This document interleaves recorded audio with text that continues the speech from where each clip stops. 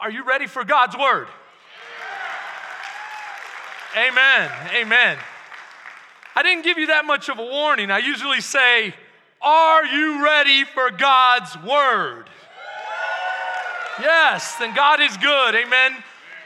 We've been in the sermon series, King Jesus. King Jesus. Now, we've covered a lot. Now, I want to remind you that we've been covering different attributes of our Savior King. Today, we're going to cover Savior King. But before we get started and get real deep into it, I want to just start off with our focal passages. So stay with me as we read the focal passages. They'll be up on the screen behind me, and I want to let you know something. Today, I've got a lot of Bible that I'm sharing with you. You say, Pastor, you always have a lot of Bible. I truly believe that it's not as important what I have to say as what God has already said. God's word is supreme. The word says that his word is above his name, and there is nothing on this earth above his name except his word. And so I want you to understand how we are to look at the word of God. And that's why I'll bring things up, like when that certain pastor, I didn't even know who it was belittling the word of God. I said, you can't do that. The word of God represents him, and he is his word. And so we have to understand these things. And so today I want to let you know we're going to get deep into this message. And if we're not careful, I say if we're not careful, we could go over time. The reason I say if we're not careful is because this is a partnership. What do I mean, a partnership? I preach, you receive. But if you don't receive, I keep preaching. And that's when we can go overtime. So you say, how do we partner again? You help me. You help me move along. And the way you help me move along is you say, amen. Good preaching, Pastor. Awesome. Amen. Hallelujah to the Lamb of God. Praise the King of. I want you to be excited as we do this. If I don't hear anything, then it's not my fault we go over. That's going to be on you. Amen? Amen? Amen? Let's do this. The Bible says, let it be known to you all and to all the people of Israel. So the message comes first to Israel, that by the name of Jesus Christ of Nazareth, whom you crucified. Wow. So here, the apostles are preaching, and they're telling the nation of Israel, you crucified your Messiah. Now watch. By the name of Jesus Christ of Nazareth, whom you crucified, whom God raised from the dead, by him, this man stands here before you whole, healed. You've seen a miracle in the name of Jesus. Think about the power of the name of Jesus, and yet the psalmist says his word is above his name. Amazing. I want you to get that deep in your heart, but let's keep going. Stands here whole. This is the stone which was rejected by you builders, which has become the chief cornerstone. Nor is there salvation in any other what? Name. For there is no other name under heaven given among men by which we must be saved. I want you to understand the emphatic nature of this verse. The verse is not saying may be saved, perhaps on a good day, must be saved. Must. The only way you can get to heaven is through what?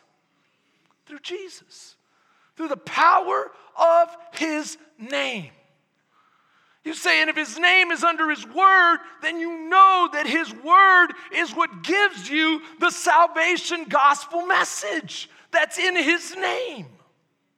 You say, okay, Pastor, why are you putting so much emphasis on this? Because I have been preaching for quite some time about the great deception that is coming. And I keep saying that the markers and the signs are there for anyone to see that we're getting closer and closer to the end. That Jesus is coming back. Come on, how many of us know that's the purpose? The purpose is that Jesus would come back.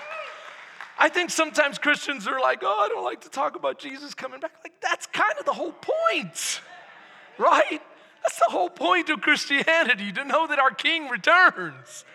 And so I want you to know that one of the signposts is deception. And I say that often, and I know sometimes I get on your nerves. Because when I say something over and over, some of you are like, oh, here we go again. But why would I say something over? Why would any teacher, why would anybody emphasize something over? Because it's important. But why do you emphasize something important unless there's an understanding that we're missing it? Now, I mean, you may not be missing it, but there's enough people missing the idea that deception is going to mark the end. And it gets frustrating as a pastor to hear Christians talk like non-Christians and say ridiculous things that are outside of the Word of God. And they say things like this, but you can be sincere and still get to heaven outside of the gospel message of Christianity. That is nonsense according to God's Word. Notice, nor is there salvation in any other than the name of Jesus Christ. Jesus said, I am the way, the truth, and the life. No one comes to... But what about Allah? What about the universal conscious God of heaven? And what about just redeeming myself? The other day I heard even Christians applauding Dwayne "The Rock" Johnson, who says he has redeemed himself through some of the great things that he has done and learned in life. That's good. It's good to help others. But no amount of good works will get you to heaven. To heaven. Only the good work of Jesus Christ, who walked a perfect sinless life and died a perfect sinless death for you and I. That's what we're going to talk about here today.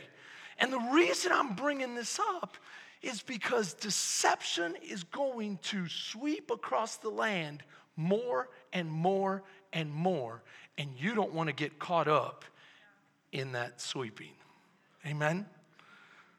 So the Bible says that if you confess with your mouth the Lord Jesus and believe in your heart that God has raised him from the dead, you will be saved. Today we're going to focus on Savior King. We've talked about several things and we've highlighted several attributes, including humble king, human king, divine king. This week we'll talk about Savior King. I want to remind you that 2,000 years ago, Jesus revealed himself to all the world as the Savior King.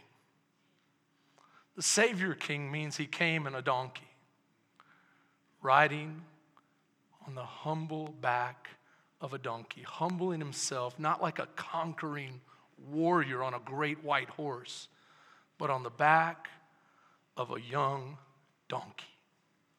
This is one of the reasons why the Jewish people had trouble accepting their Messiah. Think about this with me for a second, because several weeks ago, it might have been 5-6 weeks ago, I spoke about the two comings of Christ and how they can create confusion. Why can they create confusion? Because one set of prophecies indicates or paints a very different picture from the other set of prophecies. And so if you look at these two sets of prophecies, you have trouble reconciling them.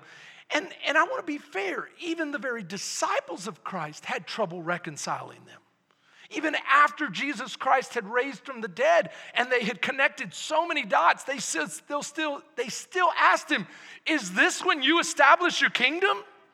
Is this now the time to overthrow Rome and to establish a physical kingdom? And God says, no. You're still missing it. This is still part of the first coming. See, the first coming was all about humility, coming in the form of humble man. We talked about the humble king, human king. And we said that his humility was highlighted by being born in a manger, working as a carpenter, starting his ministry at age 30, and always, always, always being in the humblest of regions with no title, with no accolades or prominence or anything like that. Even riding in on Palm Sunday 2,000 years ago on the back of a donkey. That's not the way a conquering king rides into a city. What about you would sit on the throne of David? What about that you would establish Israel again? You would throw off all oppression. You would rule with righteousness and a rod of iron. And you would do all of these things. That is coming. He will split the sky wide open riding on a white horse. Amen. With the name above all names tattooed on his side, on his thighs, with his vestiture dipped in blood, and proclaiming the truth of the Lord, that the kingdom is here. But his first coming threw everyone off. Threw everyone off because they didn't understand. He came to preach the humble gospel message that God loves you.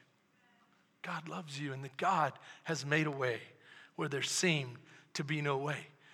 He also said things that really, really, really confused the establishment. We talked about this last week, but I want to highlight it again for you.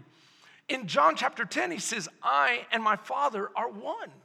Now, every young Jewish person was made to memorize a very important prayer and Bible passage from the book of Deuteronomy that said, Hear, O Israel, the Lord your God, the Lord is one. The Lord your God is one. And here Jesus is saying, me and the Father are one.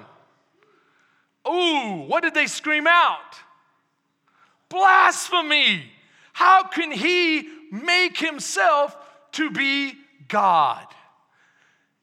He said things like this, before Abraham was, I am. Taking on the Old Testament name of Yahweh. They screamed out, blasphemy. So yes, he came in the humble nature, but yet he told everyone clearly that he was God. So they're like, wait a minute. We could maybe understand if you came in greatness, if you came, fulfilling the prophecies of Zechariah and Joel that talk about the great coming King of Israel. That's his second coming. It's going to happen, guys. But first, his first coming says, I am God, and I've come to show you the humble way to be saved. The humble way to be saved. That you must die to yourself. And so, I'm going to go to Luke chapter 5. In Luke chapter 5, he heals a paralyzed man. We covered this last week, so I won't belabor it. And he says, friend, your sins are forgiven. So he's claiming to be God. He's claiming to do what only God can do, is forgive sins. And they say, blasphemy. It's right there. Who is this fella? Who is this dude? Who is this guy that speaks blasphemy? How can he forgive sins if only God forgives sins? So do you see what's happening? His own people are rejecting the salvation message because they're too focused in a worldly context. What's the worldly context? That there must be greatness and grandness, that there must be kingship from an earthly standpoint. And yet Jesus said, I've come to humbly show you the way. Because it's in humility that you reach God. Humble, humble, humble. And so this is hard for them to understand.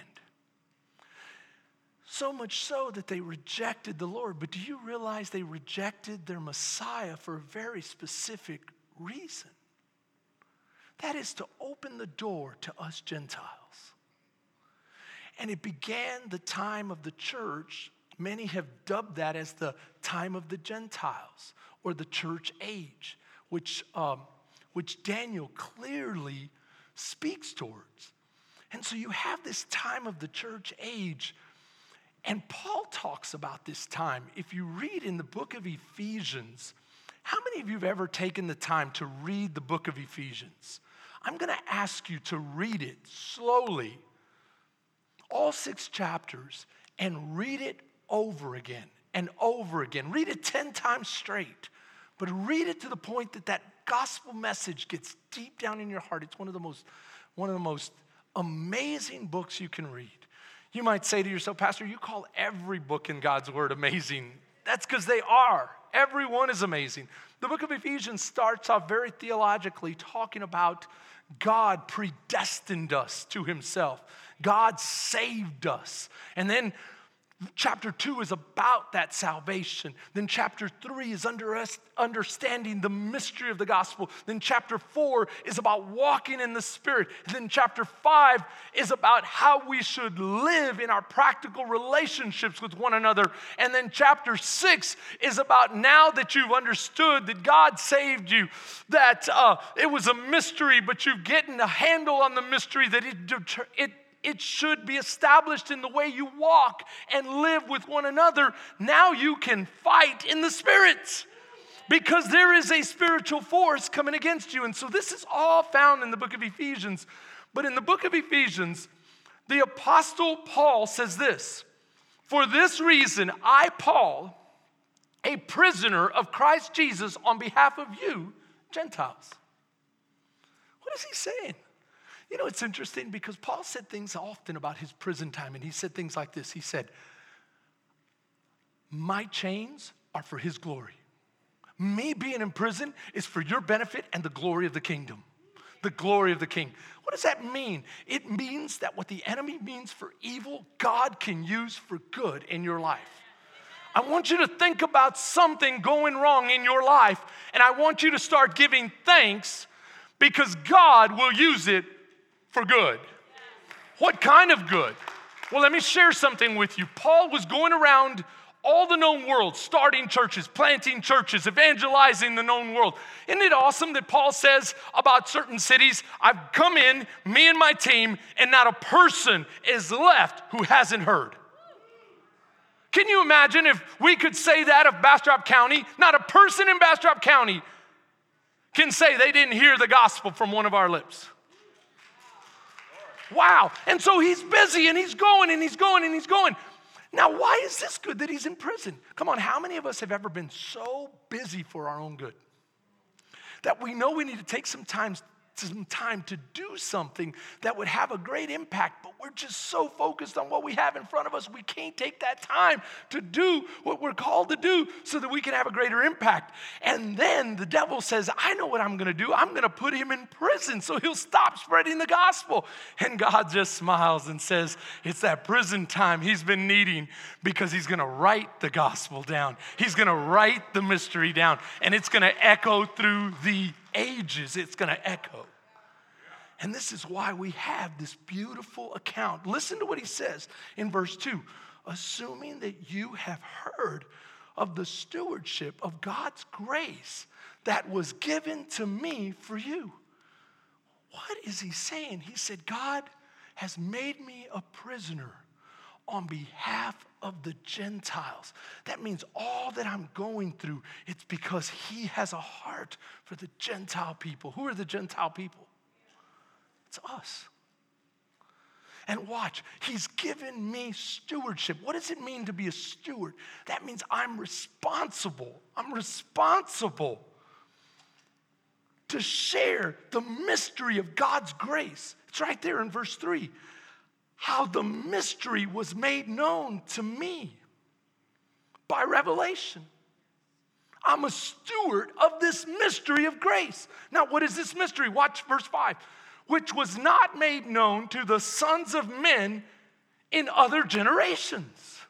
What? No, stay with me. The church age was starting. And the mystery of the gospel was this, that you could be saved even if you weren't Jewish.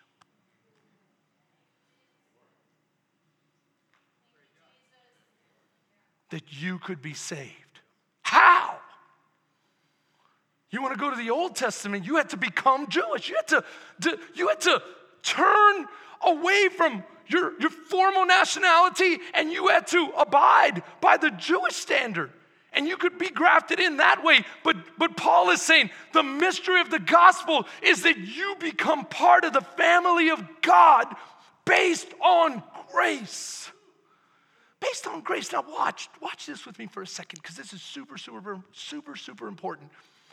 The Bible says that when God circumcised the children of Israel, he did it physically, but he wanted that to be a physical representation of what they felt in their heart to him. With the Gentile people, he says, you don't have to be circumcised physically. What I'm going to do is I'm going to circumcise you by the power of my Holy Spirit. There's going to be a change in you. And when you obey God and proclaim faith in my Son, then you will be circumcised and become part of Abraham's seed. You will be able to say, Abraham is my father. Why? Because the blessing to Abraham would be for what? All nations. And here God is saying, I'm revealing the mystery. It's not a mystery anymore. Why? Because we've had 2,000 years of the gospel message being preached. Hallelujah to the Lamb of God. But can I tell you something?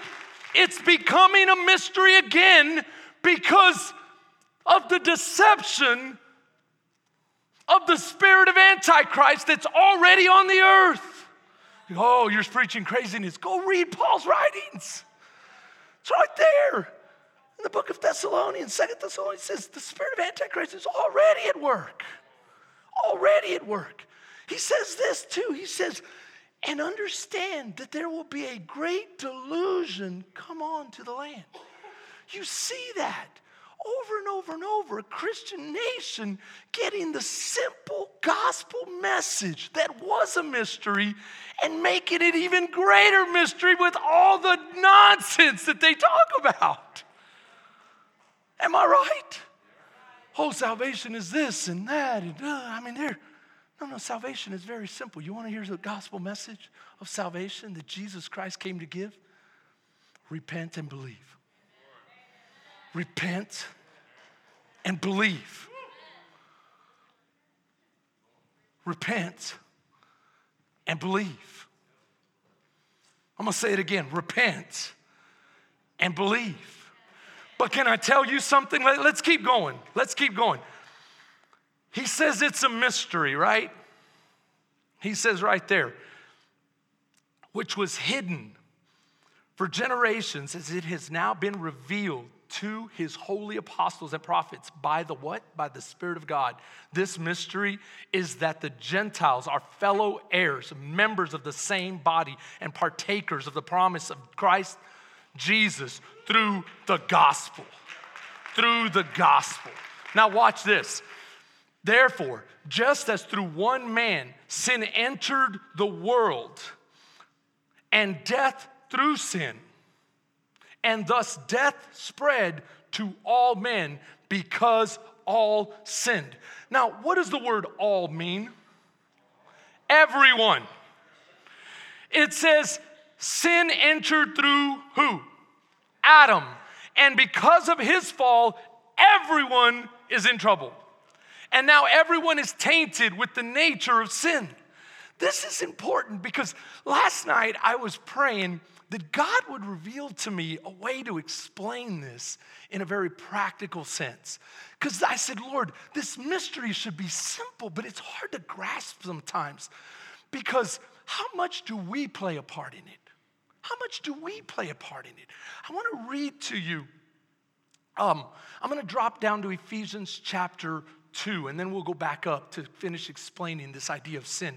But in Ephesians chapter 2, verse 8, the Bible says, for by grace you have been saved. So how are you saved? By grace.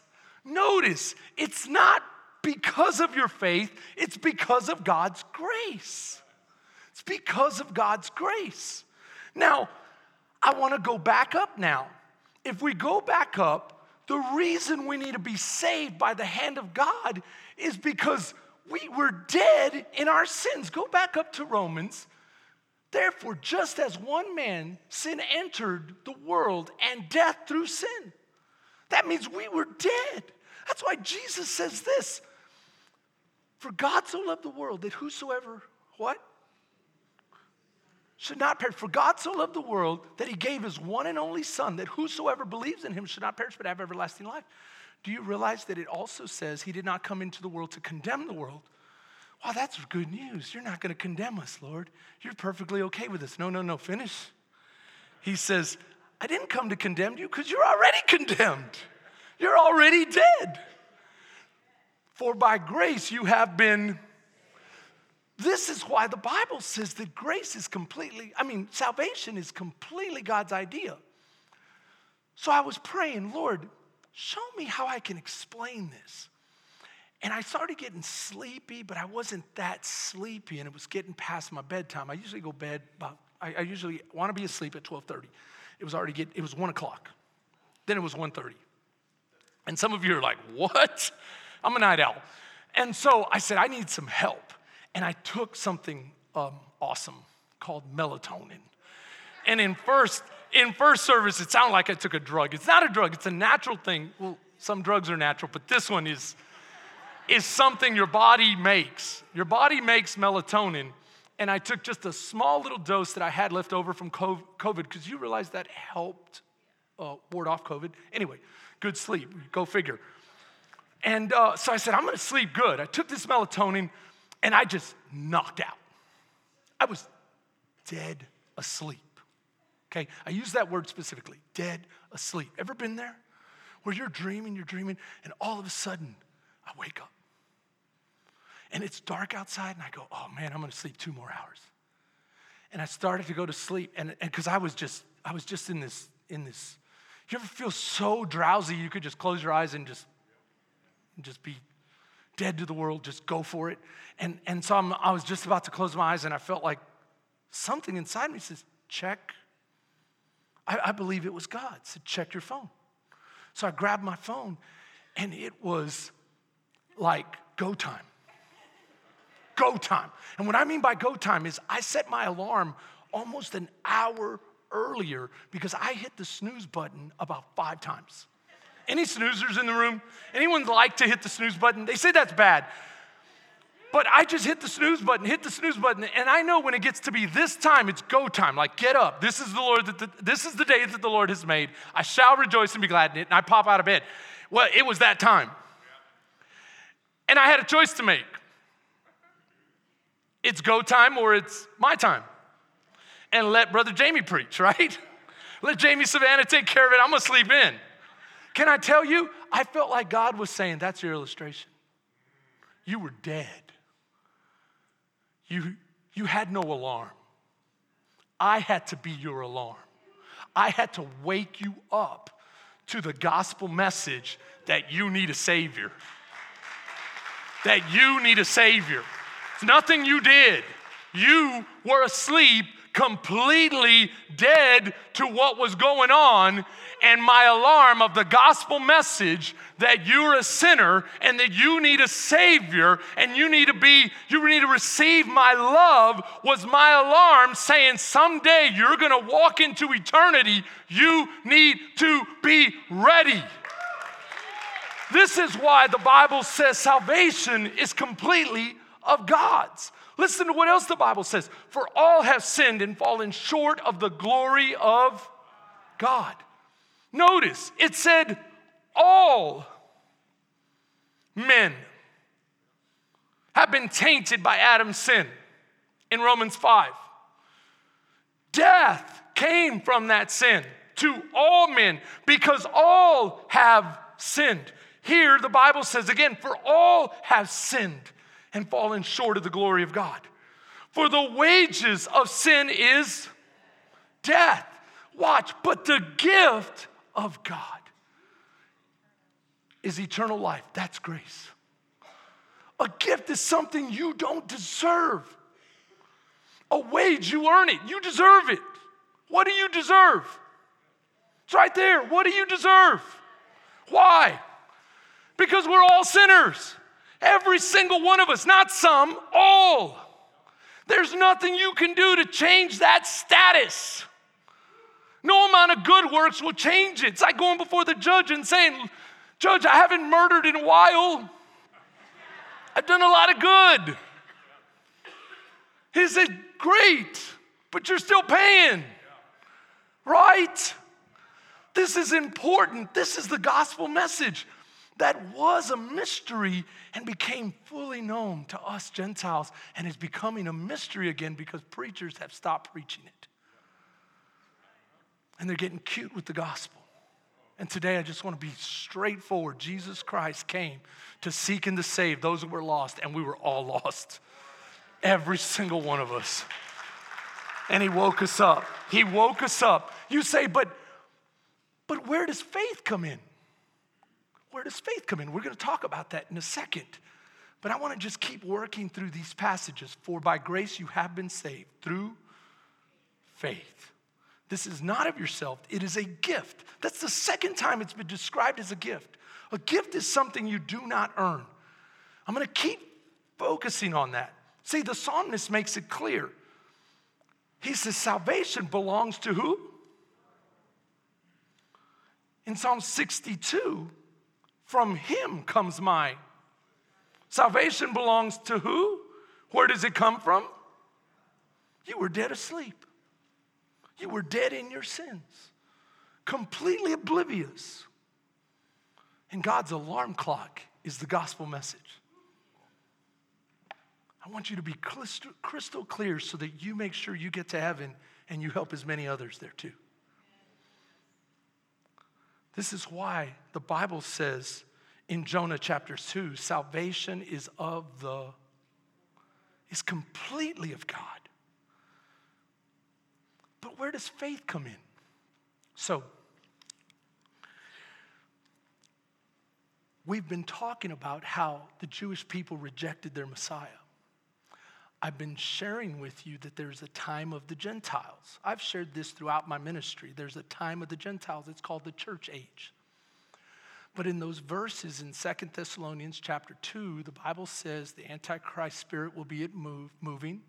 Prior to the Antichrist, the son of perdition, being revealed, there is going to be a removal of the restrainer, the one that holds him back. The one that holds him back is the power of the Holy Spirit within his church. See, when you're saved, you're sealed with the Holy Spirit. You have the power of the Holy Spirit if you're saved. Bible says in the book of Romans, if you have not the Spirit, you do not belong to him. Spirit, you're his. No Spirit, you're not his. It's that simple, okay? So when the Spirit of God is removed, the Antichrist will step onto the scene and be empowered by that Spirit that's already here working, deceiving and deluding people, giving them a delusion. You say, well, what does that mean? It means, because the Bible's clear about this, that the time of the Gentiles is going to come to a close. And God's focus is going to return to the Jewish people. I've been sharing that with you. And some said, are you sure, Pastor, the Jewish people are becoming saved? Yes, I get reports all the time. Do you realize that right now the Knesset and the legislature is looking at legislation that would outlaw sharing the gospel message in Israel? And it would make it punishable by a year in prison. The prime minister, Netanyahu, said we will have no law against the Christian faith. No law. So that's pretty good. But why would they want a law if it's not happening? And notice what's happening in America. The gospel message is becoming cloudier and cloudier and cloudier. This is why I'm wanting it to be crystal clear for you. And I might get on your nerves because you want something fun and exciting, but let me share with you this little illustration as we finished. It was kind of fun and exciting. My wife and I go on a date every Thursday. Thursday was busy, so we went Friday. It's tough going out Friday in Austin, but we go early and get out. We're getting older now. We go early. And so we went early, and we're sitting outside this nice little patio, and there's just little tables like this, and it's getting packed, and we're at a table for two, and I'm facing this way, and she's facing me. And behind me is another table for two, and there's a gentleman, and I figure he's waiting on his plus one, and well, she never comes. Hopefully she was waiting for a she. But he didn't, he starts kind of talking to my wife. And that's fine, that's okay. But I'm like, man, this is my date with her. And he kind of was saying a couple things, and he would say some more. And I'm like, all right, dude. But that's cool. We had our nice little day. We said, let's go to another place. So we started to go to another place. And when I stand up, he says to me, here, those real work boots or pretend? And I said, what'd you say? And she said that I was being a little bit combative. That's not combative, is it? What'd you say? I just said, what'd you say? And he said, well, I mean that, are those real work boots? And I said, these are Red Wings Iron Rangers. And I've worn these since I was 16. And if you knew anything about work, you'd know what they are. No, I didn't add that. But my attitude added it. You know what I mean?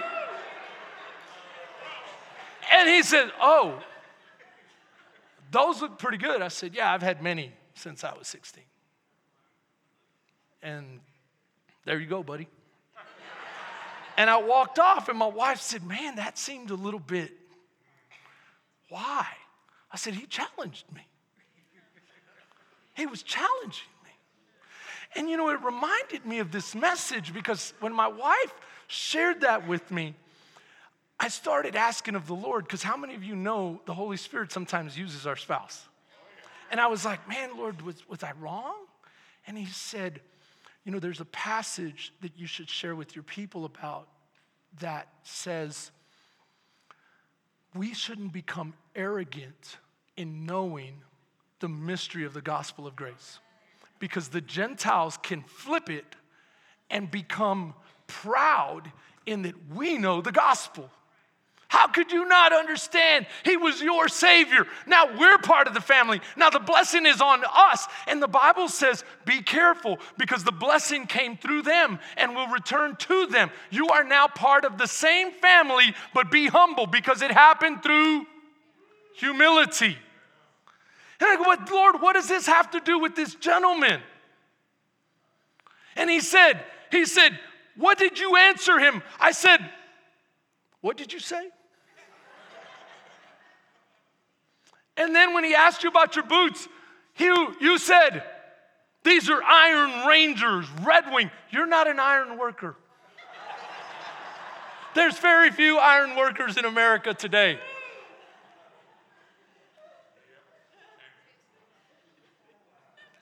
Lord, but I work. You're a pastor. Keith, you're a pastor. Yeah, Lord, but I've been wearing this before I became a pastor. And Lord, I wore them. I wore them because I loved to fight when I was a kid. And he says, I changed you.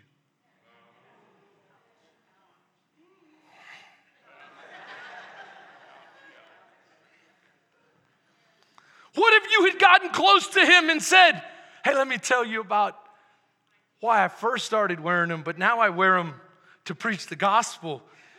Do you think you're a good person?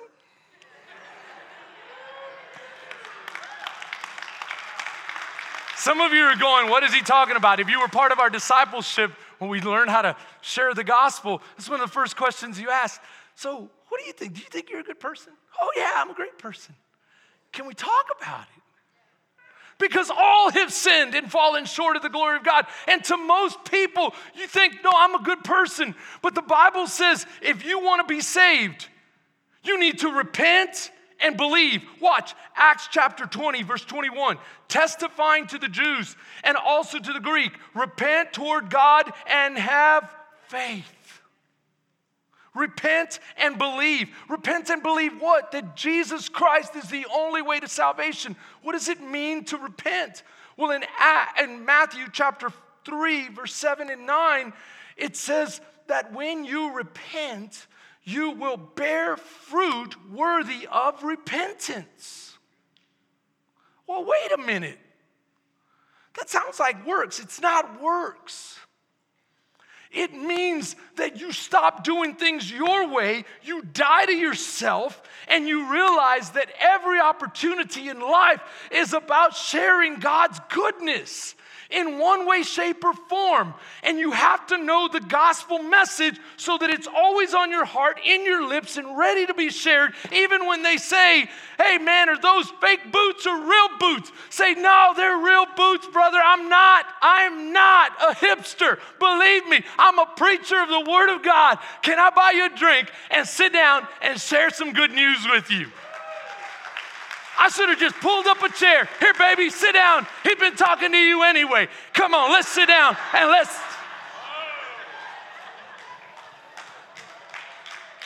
Amen. Let me share with you what changed my life. His name is Jesus.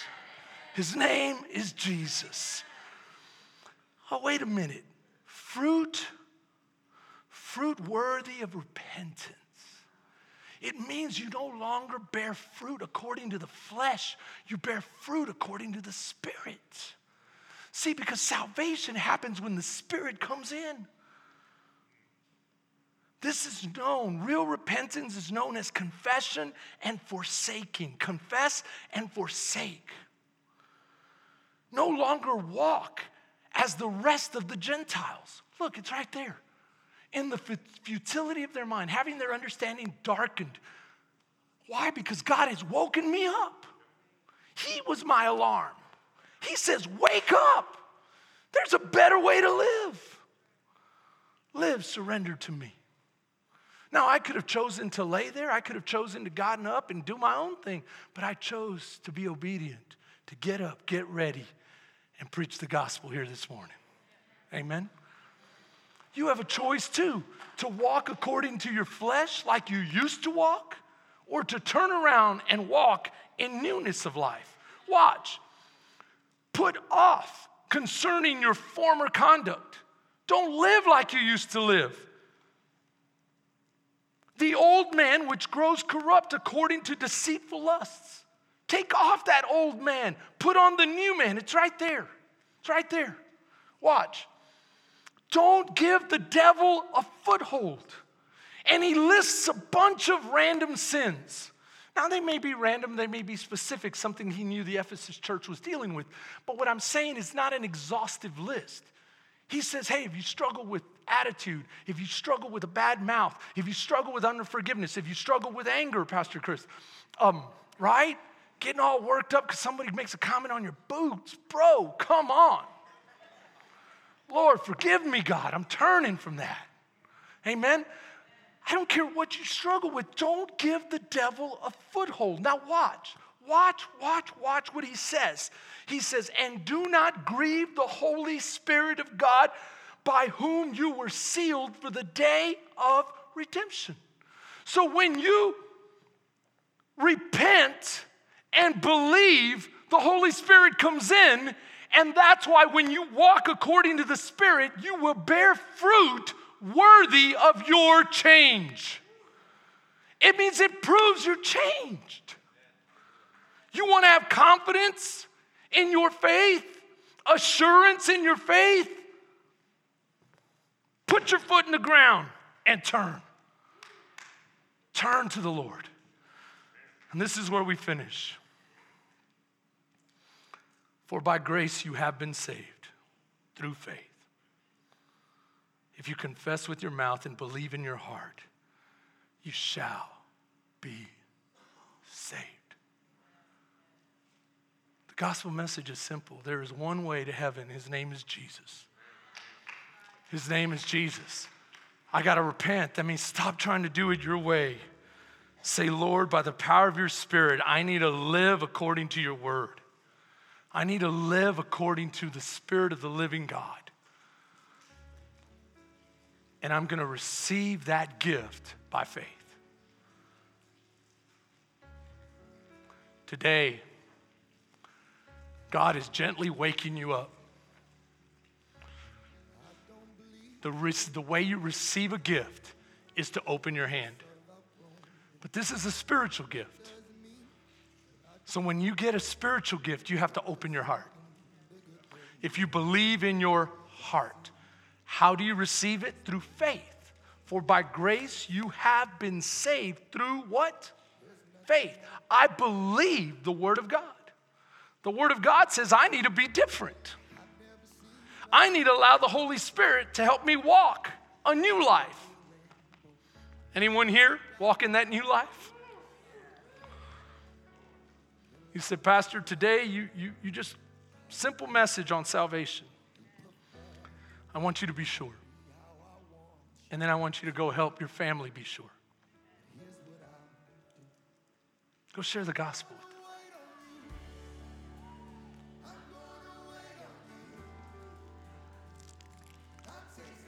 With every head bowed and every eye closed.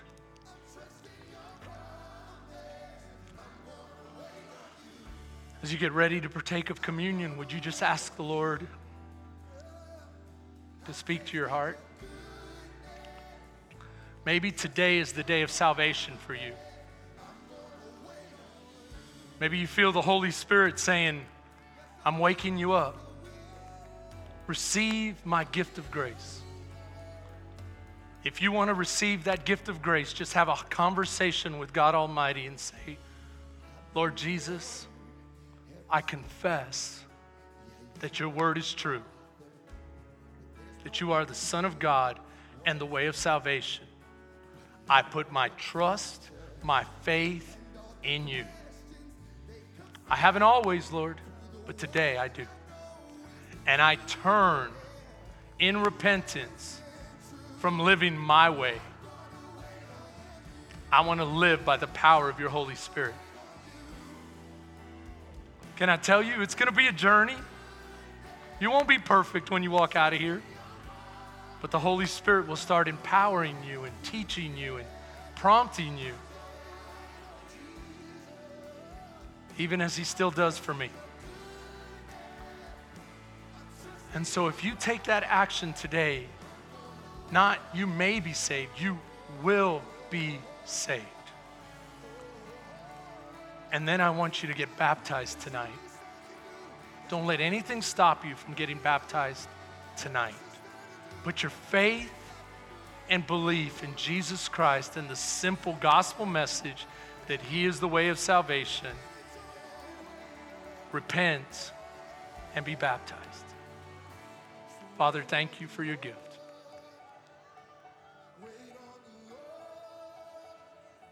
Lord, we wait for your return.